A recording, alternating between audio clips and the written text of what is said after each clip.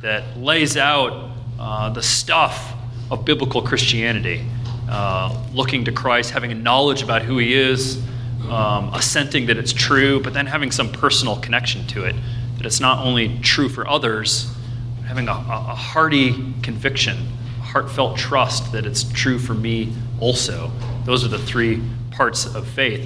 And then we moved to question 22, and I talked about how there was a transition in the catechism happening between question 21 and question 22, a transition from that distinction I made between subjective faith and objective faith. This is the quiz part here. So just by subjective faith, I mean the faith, personal faith, your own personal faith, the faith by which you believe.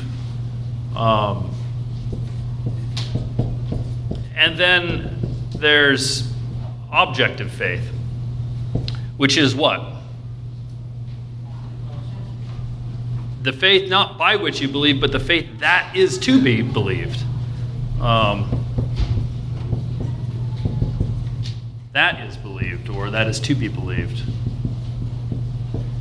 And we talked about, and it's worth risking belaboring the point here, the Christian world in which we find ourselves in America today, and not just in America, but globally, places an overwhelming emphasis on the subjective aspect of faith. Sometimes to the neglect and detriment of the objective content of faith. And yet we looked through all of those biblical passages in Philippians and Colossians and Ephesians in order to understand that the Bible itself makes this distinction between two different ways of talking about faith, and very much encourages us, exhorts us to take both seriously, to not have one without the other. In fact, you can't really have subjective faith, according to the definition of Heidelberg 21, without some knowledge of the things that are to be believed. You have to have some objective content that is to be believed. We circle back and review that because I had a great conversation with somebody after Sunday school last week, talking about how do you strengthen and encourage subjective faith? Well, how does subjective faith come? Supernaturally. It comes by the grace of God, the Holy Spirit, working through means, the preaching of the Word, through the supper, the sacraments. But if you think about all the exhortations to be strong in the faith, how do you increase the vitality, the strength of your subjective faith so that you're not tossed to and fro? You can't work on subjective faith on its own. That's the curious thing. If you want to increase and strengthen and pray that God would grow and mature your personal faith, it comes by studying the objective things of God. So when a pastor boldly proclaims Christ crucified, and you learn in the sermon more about Jesus in the fig tree, and cleaning and cleansing the temple, you learn more of the objective content of the faith. God uses that means, the instruction, the growth and knowledge and assent, to grow the hearty trust that you have that these things are true, not just for others, but for you. A lot of times in evangelicalism, people talk as if subjective faith can be strengthened sort of on its own, just by hoping for stronger faith, thinking about stronger faith, without trying to learn something. So there's an exhortation in the Scriptures to grow in subjective strength of faith by learning, by being built up in objective faith. In fact, we won't go back through all the passages that we looked at next week, but the metaphors that Paul uses in Colossians and in Ephesians and in Philippians, where he talks about objective faith, they're filled usually in the context of exhortations. almost always. In fact, you see something of the diversity of Paul as a writer, that he changes his metaphors throughout, so that in Ephesians, he uses these strong verbs to stand firm in the objective things of faith, and to strive for the objective things of faith, to stand firm and to strive for growth and knowledge of the objective things that are to be believed. In Colossians, Paul uses metaphors that are more organic. I think being rooted, there's kind of organic farming metaphors. Be rooted in the objective things of the faith. There are architectural metaphors in Colossians as well. Be built up in the faith. Be established in the faith, Paul says, which is an interesting way to sort of think about what we're doing with this little study on the Apostles' Creed in the middle of our study of the Heidelberg Catechism. By studying the Apostles' Creed, my kids watch Bob the Builder. Unless you have small kids, you wouldn't have any idea who Bob the Builder is. We could talk about Dave the Builder. That would be better. By studying the Apostles' Creed, you're being like Bob the Builder. You're erecting architecturally the sort of scaffolding of faith. You're framing the house and laying a foundation. Paul uses that architectural imagery throughout Colossians. Philippians 2, there's exhortations to grow in the faith. So that's why we carry on with this series in the Apostles' Creed. Lord's Day 8, that's where we are. Two questions, two shorter answers that are still, I think, introductory in nature. So I'll ask the question, and then maybe you can respond back to me. This is on page 15 in the Psalter hymnal. I left my catechism at home because it's different translations, so now we'll use the same version together. Question 24. How are these articles divided? Into three parts: God the Father in our creation, God the Son in our deliverance, God the Holy Spirit in our sanctification. All right. This is a simple one. This is where I'd be tempted to just rush on past in order to keep moving. But it's worth saying just a few things about this. What is this question and answer here? It's essentially a table of contents for the Apostles' Creed. It's breaking things down so that we can have even a summary of the summary. The Apostles' Creed is already a summary of the faith. And this is a summary of the summary that amounts to a kind of table of contents. The first part of the Creed, the Father and creation. The second part of the Creed, the Son and redemption. The third part, the Spirit and our sanctification. It's a kind of, I say a table of contents, because it's a kind of tool to help you navigate your way and find things in the Apostles' Creed that you might be looking for.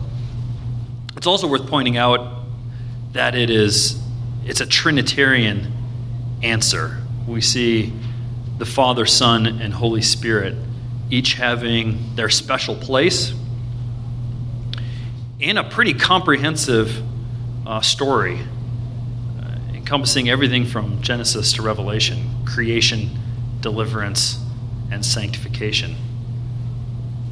You might also note here, with this reference to creation, deliverance, sanctification, there's a connection to the structure of the Heidelberg Catechism itself in terms of guilt, grace, gratitude. The two are related. Guilt, grace, gratitude, in the minds of the authors of the Heidelberg Catechism, comes more explicitly from the book of Romans. But they certainly had the Apostles' Creed in mind when they laid out the Heidelberg Catechism as well. We use the term guilt, but more generally, the doctrine of man and the doctrine of sin comes out of the creation account.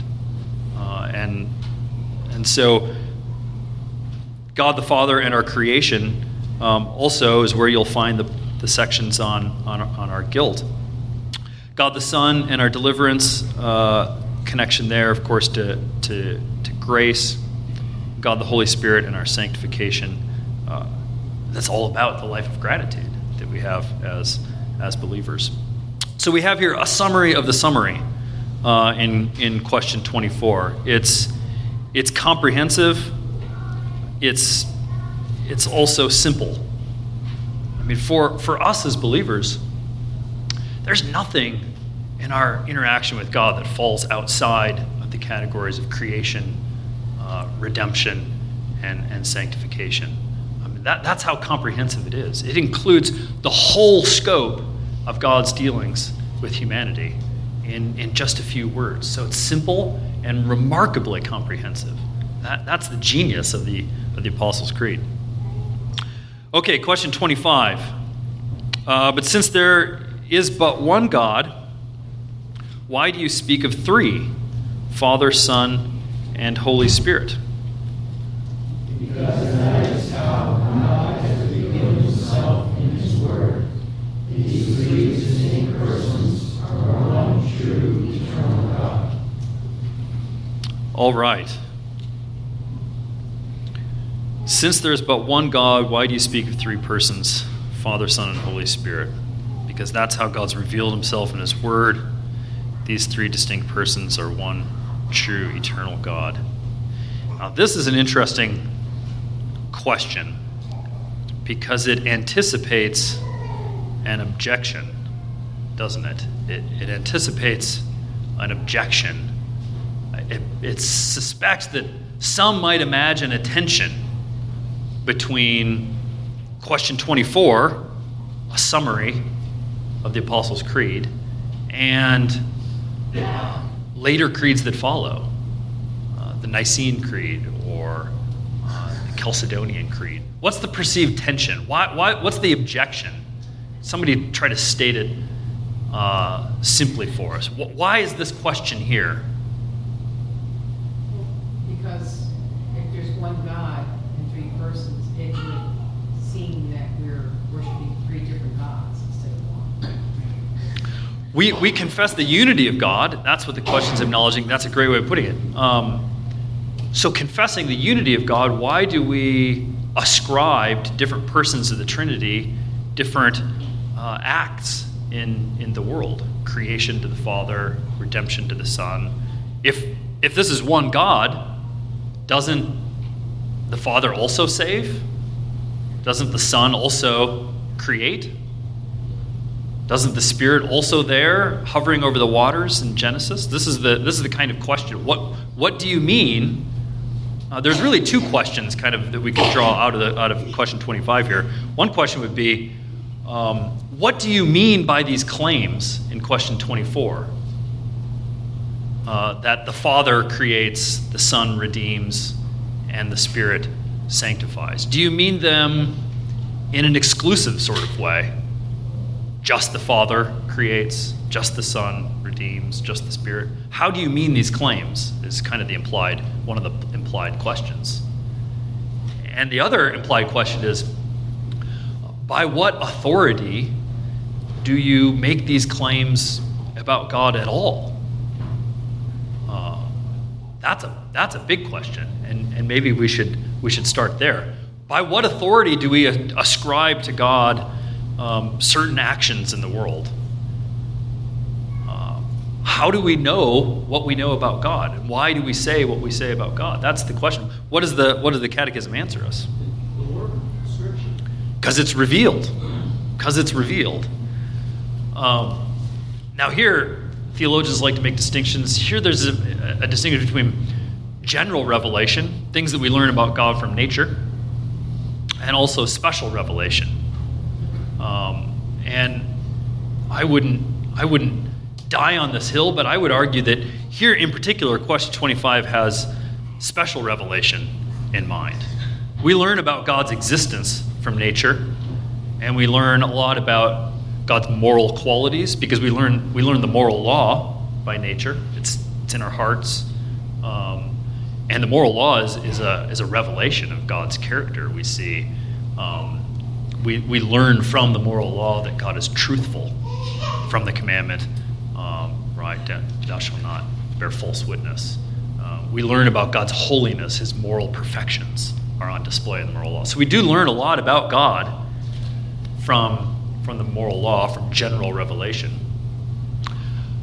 But in particular, we learn about God's triunity, Father, Son, and Holy Spirit, from special revelation itself. That's why we venture to describe God in certain ways, because of Scripture itself. And we do very cautiously and carefully, knowing that ultimately God is a mystery. Who God is in himself is unknowable. That's a strong claim. Who God is in himself is ultimately unknowable unless he reveals himself to us in some way. Since we're making distinctions, we have general revelation and special revelation on the one hand. Here also there's a distinction between who God is in himself and who God is as he's revealed in the Scriptures. And this is a distinction that we see in Scripture itself. Let's look. We have plenty of time. We may only get through question 25 today. Let's look at the book of Hebrews.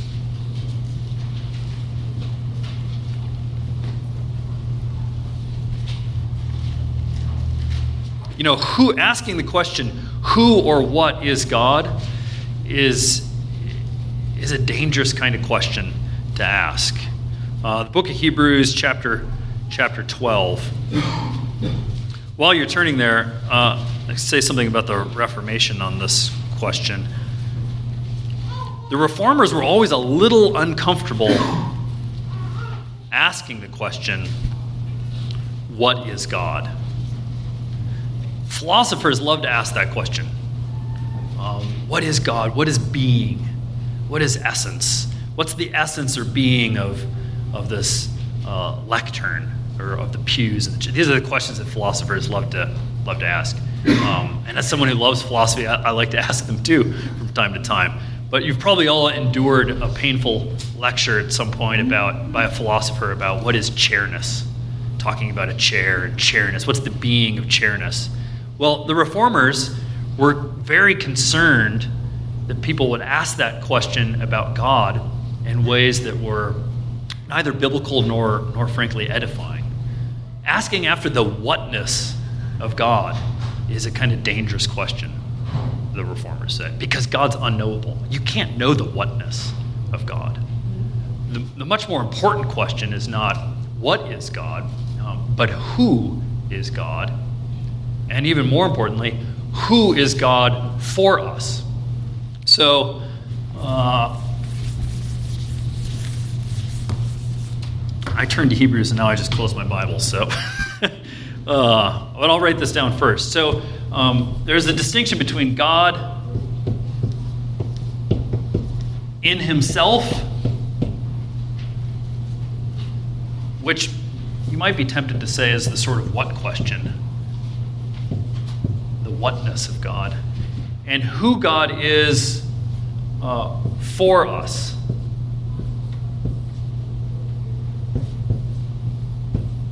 The who question. Okay, Hebrews 12. We'll look at a couple of different passages together. I'm thinking at the very end of the chapter of Hebrews 12.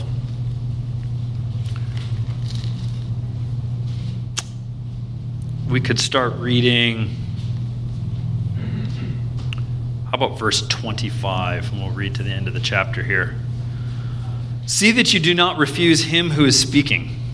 For if they did not escape when they refused him who warned them on earth, much less will we escape if we reject him who warns from heaven.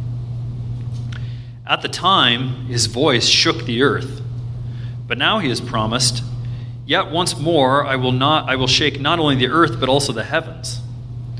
This phrase, yet once more, indicates the removal of things that are shaken. That is, things that have been made, in order that the things that cannot be shaken may remain. Therefore, let us be grateful for receiving a kingdom that cannot be shaken. And thus let us offer to God acceptable worship with reverence and awe, for our God is a consuming fire. Now, there may be a number of different things we could say about this passage, but since we're thinking here about the doctrine of God and the Apostles' Creed, well, first, what's the shaking? What's the reference here that the author of Hebrews is making? What Old Testament? Mount Sinai, right? Almost one or two times a month we read Exodus 20. We read the law from Exodus 20. Well, the preceding chapter, God meets with Moses, and then God meets with the people of Israel on Mount Sinai. And it is a terrifying experience. The mountain is covered with smoke. It's shaking. God's answering with thunder. The people are extremely alarmed. And in the end, say, enough. Just talk to Moses. We're going to go hide back down at the bottom of the mountain. Well, at the very least, you learn from this, our God is a consuming fire. He's not to be trifled with.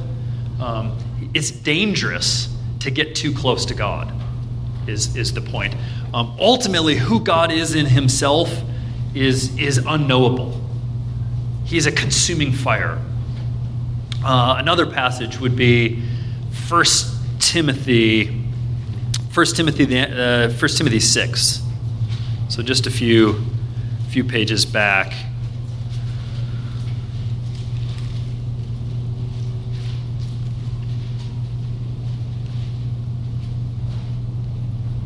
How about start reading? We'll start reading at verse 11 of 1 Timothy 6. We'll read through verse 15 or 16. But as for you, O man of God, flee these things. Pursue righteousness, godliness, faith, love, steadfastness, gentleness. Fight the good fight of the faith. Take hold of the eternal life to which you were called, and about which you made the good confession in the presence of many witnesses. There, by the way, is a reference to the object of faith. Confessio is to say, I confess, I believe. Credo means I believe. So here's a reference to Christians making the good confession in the presence of many witnesses. That's how the ancient church used the Apostles' Creed. It's how we continue to use the Apostles' Creed to today.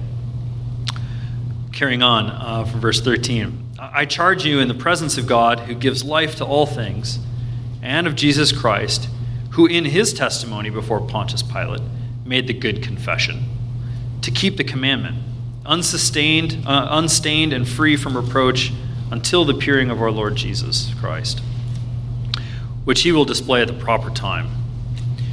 He who is the blessed and only sovereign, the King of kings and Lord of lords, who alone has immortality, who dwells in unapproachable light, whom no one has ever seen or can see, to him be honor and eternal dominion. Amen. We can stop there. Well, this is a rich passage. Not only do we see Christians, the pattern of Christians making the good confession, but we're following the example of Christ, who made the good confession before Pontius Pilate.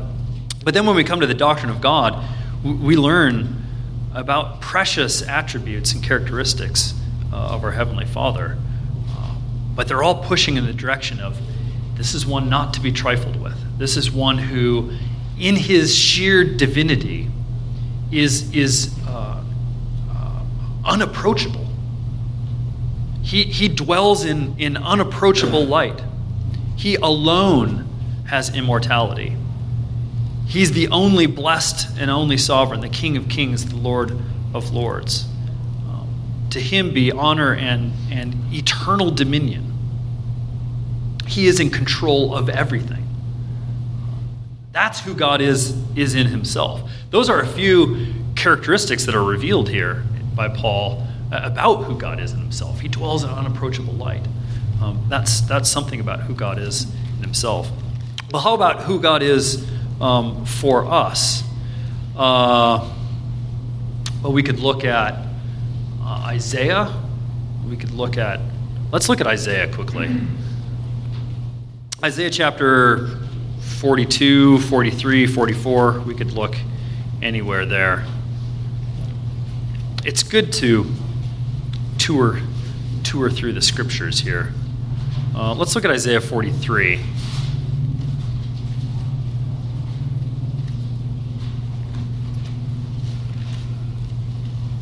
Because there we see a little bit of both who God is in who God is in himself and who God is for us. Um,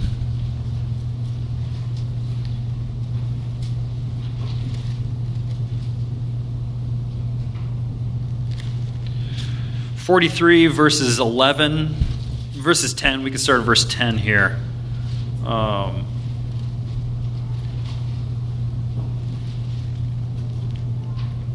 Chapter 43, verse 10. You are my witness, declares the Lord, and my servant whom I have chosen, that you may know and believe me, and understand that I am here. Now here we'll get a statement of the otherness, the singular uniqueness of God and who he is in himself.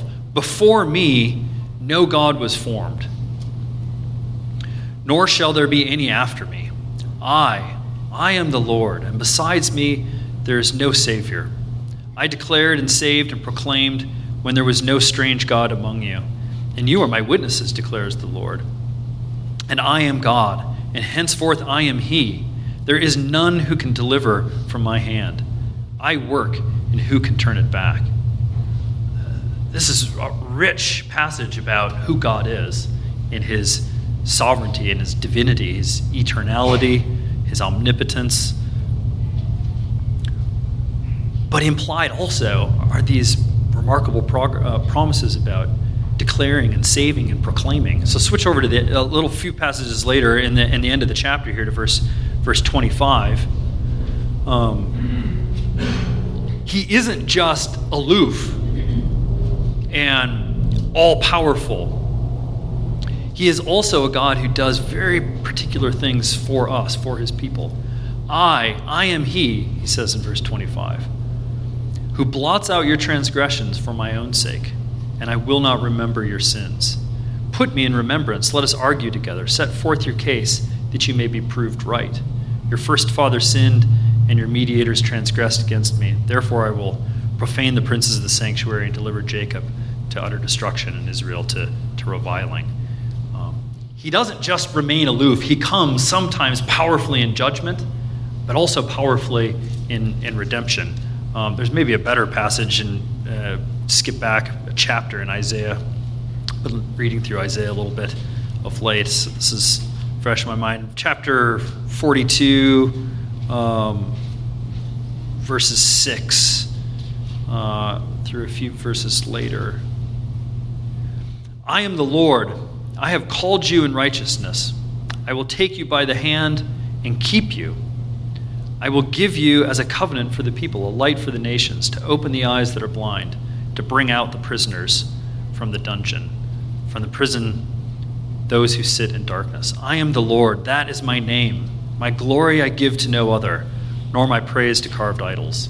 Behold, the former things have come to pass, and new things I now declare.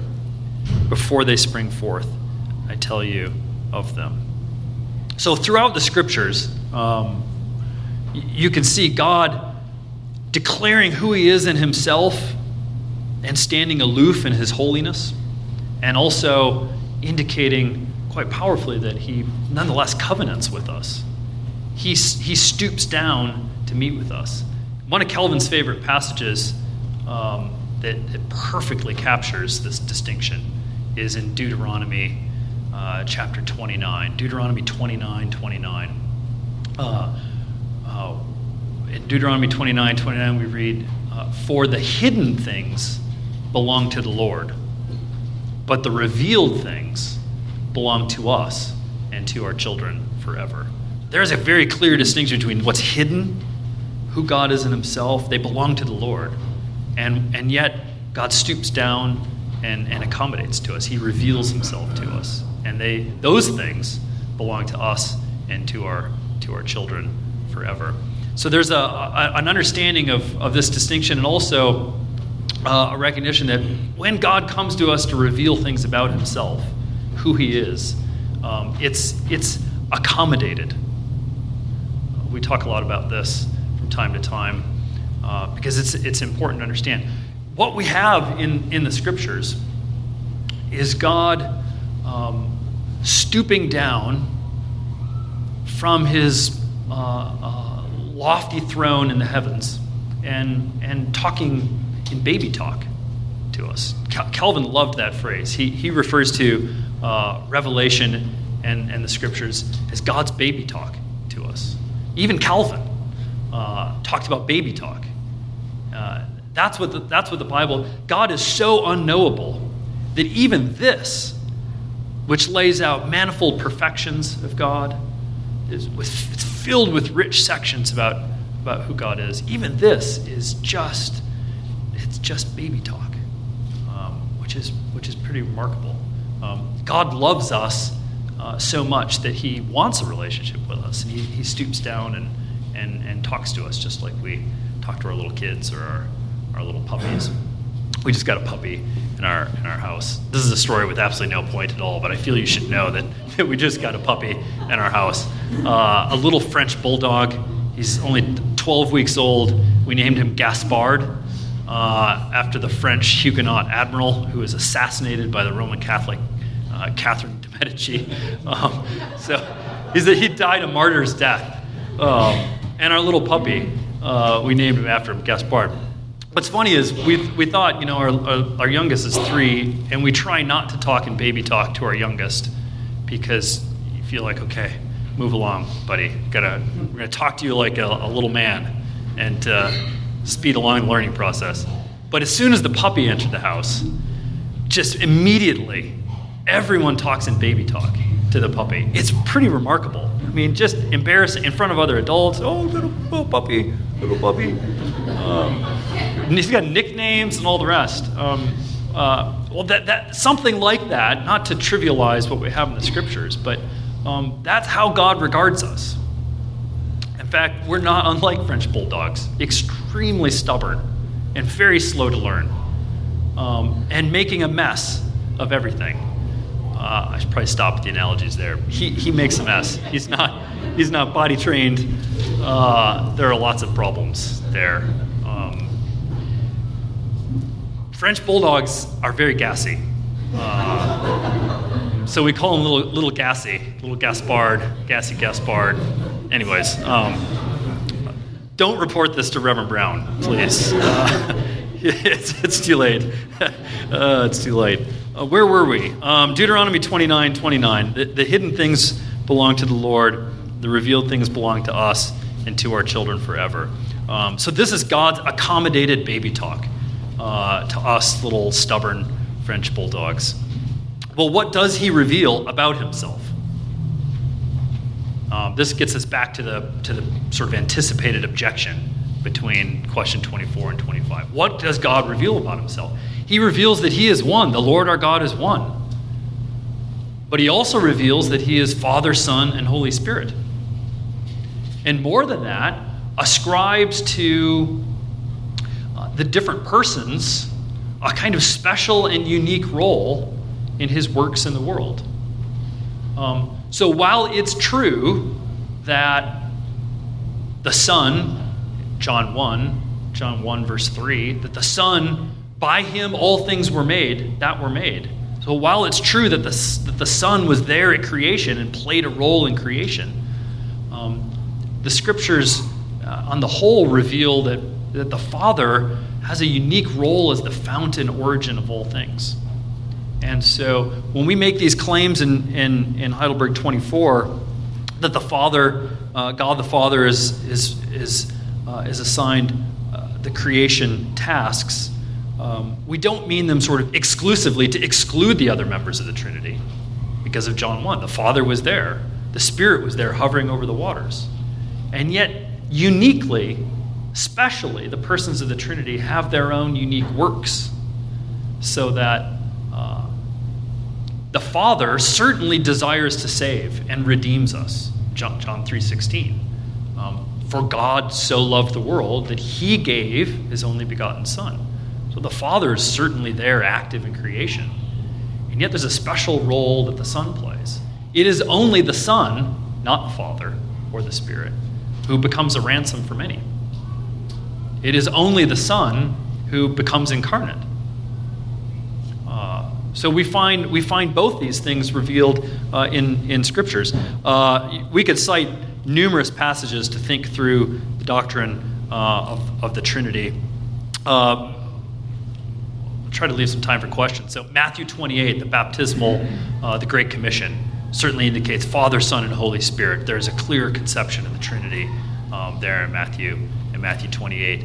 One of my favorite benedictions is 2 Corinthians 13. Let me turn there briefly.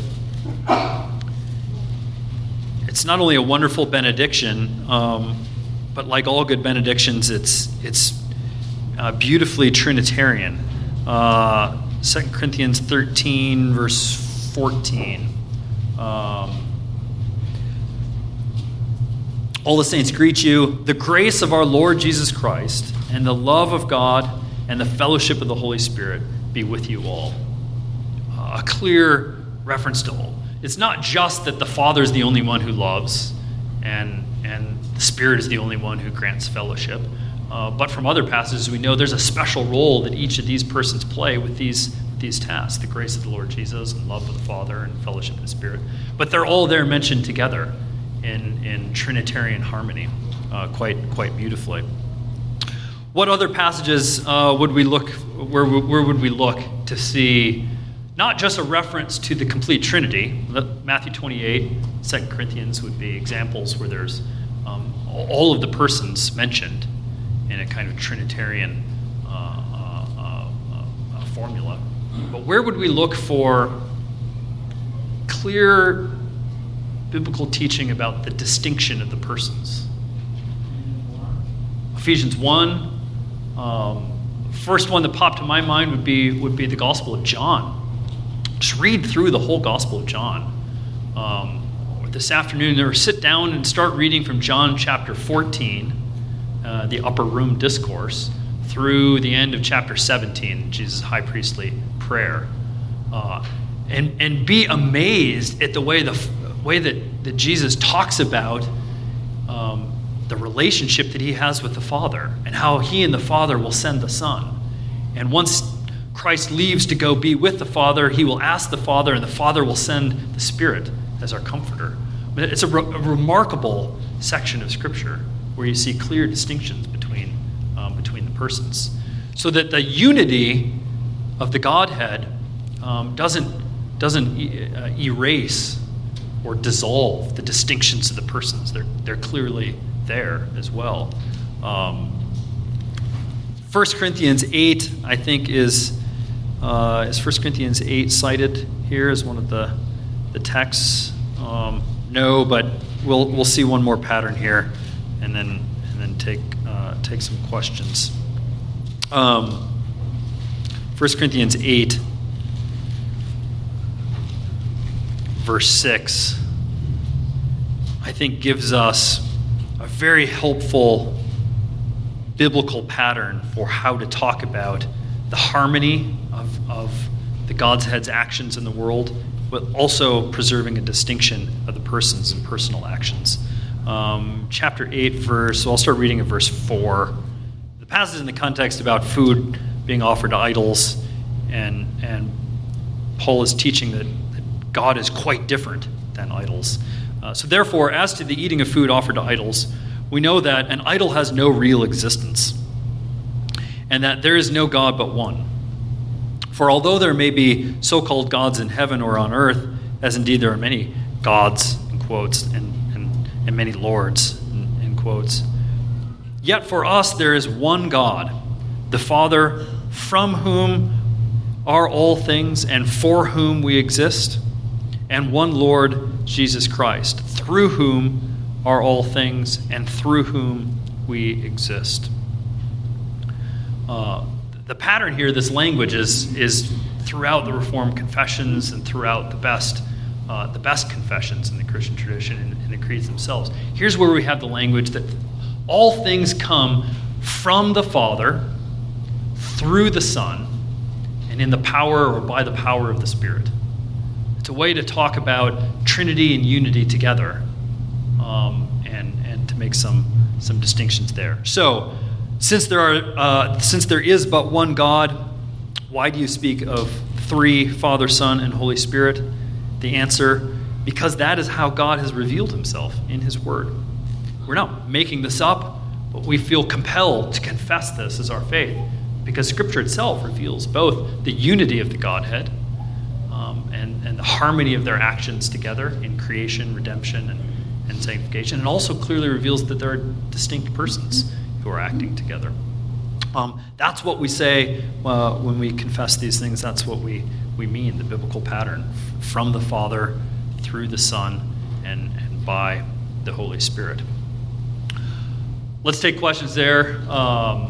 We didn't quite make it to Lord's Day 9, but Lord's Day 9 should be treated just all on its own. There we're right into the stuff of creation. Any thoughts or questions about questions 24 and 25? So when God reveals himself to us, you know how like for Moses it was in the form of fire, and then in Mount Sinai he also revealed himself, and I guess to like all the prophets he did also reveal himself, but like when he does, is it all three of them at the same time, or is it some parts are hidden and some are not, and how do we distinctify like which ones are shown and which ones are not? Good, yeah, that's an interesting question. It's not typical that all three persons of the Trinity are revealed, especially God as Father. Is and remains spirit and invisible, and when God reveals himself to us, he uses means. So there's difference of opinion here. So some would say that theophanies in the Old Testament, appearances of God in the Old Testament, are almost always Christophanies. In other words, it's not that the Father necessarily appears. There may be one or two exceptions to that, but typically it's the Son, the pre-incarnate Son, before coming and taking on the flesh and being born of the Virgin Mary, that even in the Old Testament, that the eternal person of the Son reveals himself and is somehow made manifest. How is the Spirit present in a Christophany? The Spirit is present there by his action, by his agency. And so some would say, I think I'm on solid ground saying this, that it's the Son, the eternal person of the Son, who's revealed in the Old Testament in these different Christophanies. And it happens by the Spirit and because of the will of the Father. So they're all involved in this action, but it may be only the Son who's revealed. I mean, that question, I think, raises a good point on which to conclude here. These are incredibly mysterious things that are very difficult to nail down. In fact, we can't nail them down. What we have to appreciate is that the Scriptures give us much to work with and give us things that we can definitively say about who God is. Who God is, as He's revealed Himself to us, is not mysterious. We can have confidence in scriptural revelation. These things are true. But that's the wonderful thing about the Apostles' Creed. I'll stop with this. Incredibly complex things are being summarized here. There's a kind of simplicity to the Apostles' Creed, so that adults can learn it and my own little children can learn it. They get ascent and descent confused, and and say them backwards almost every time. They're not words that you come across very often in cartoons. We try to teach our children other things as well. But it's so simple that children can learn it. That's how simple and beautiful a summary it is of the objective faith. And yet each phrase of the Apostles' Creed, there's a depth to it that is quite remarkable. And that's why the Apostles' Creed has stood the test of time. It isn't biblical or scriptural itself. It didn't come from the apostles. But it stands the test of time because it is so simple. And yet each phrase is like a placeholder or a tab on a file. Each phrase of the Apostles' Creed is like a little label on a file. If you open up the file, you delve into the mystery of the Trinity and pretty quickly come to acknowledge the mystery of the Godhead. So there's depth and simplicity both there in the Apostles' Creed. That's why I think we're like 2 minutes past by my time, but maybe we could have a question after. Why was it? We never got to Hebrews, but it was kind of interesting to me that the Bible we see it as one book, but it really, without God's revelation of many authors, we would never understand this as we do.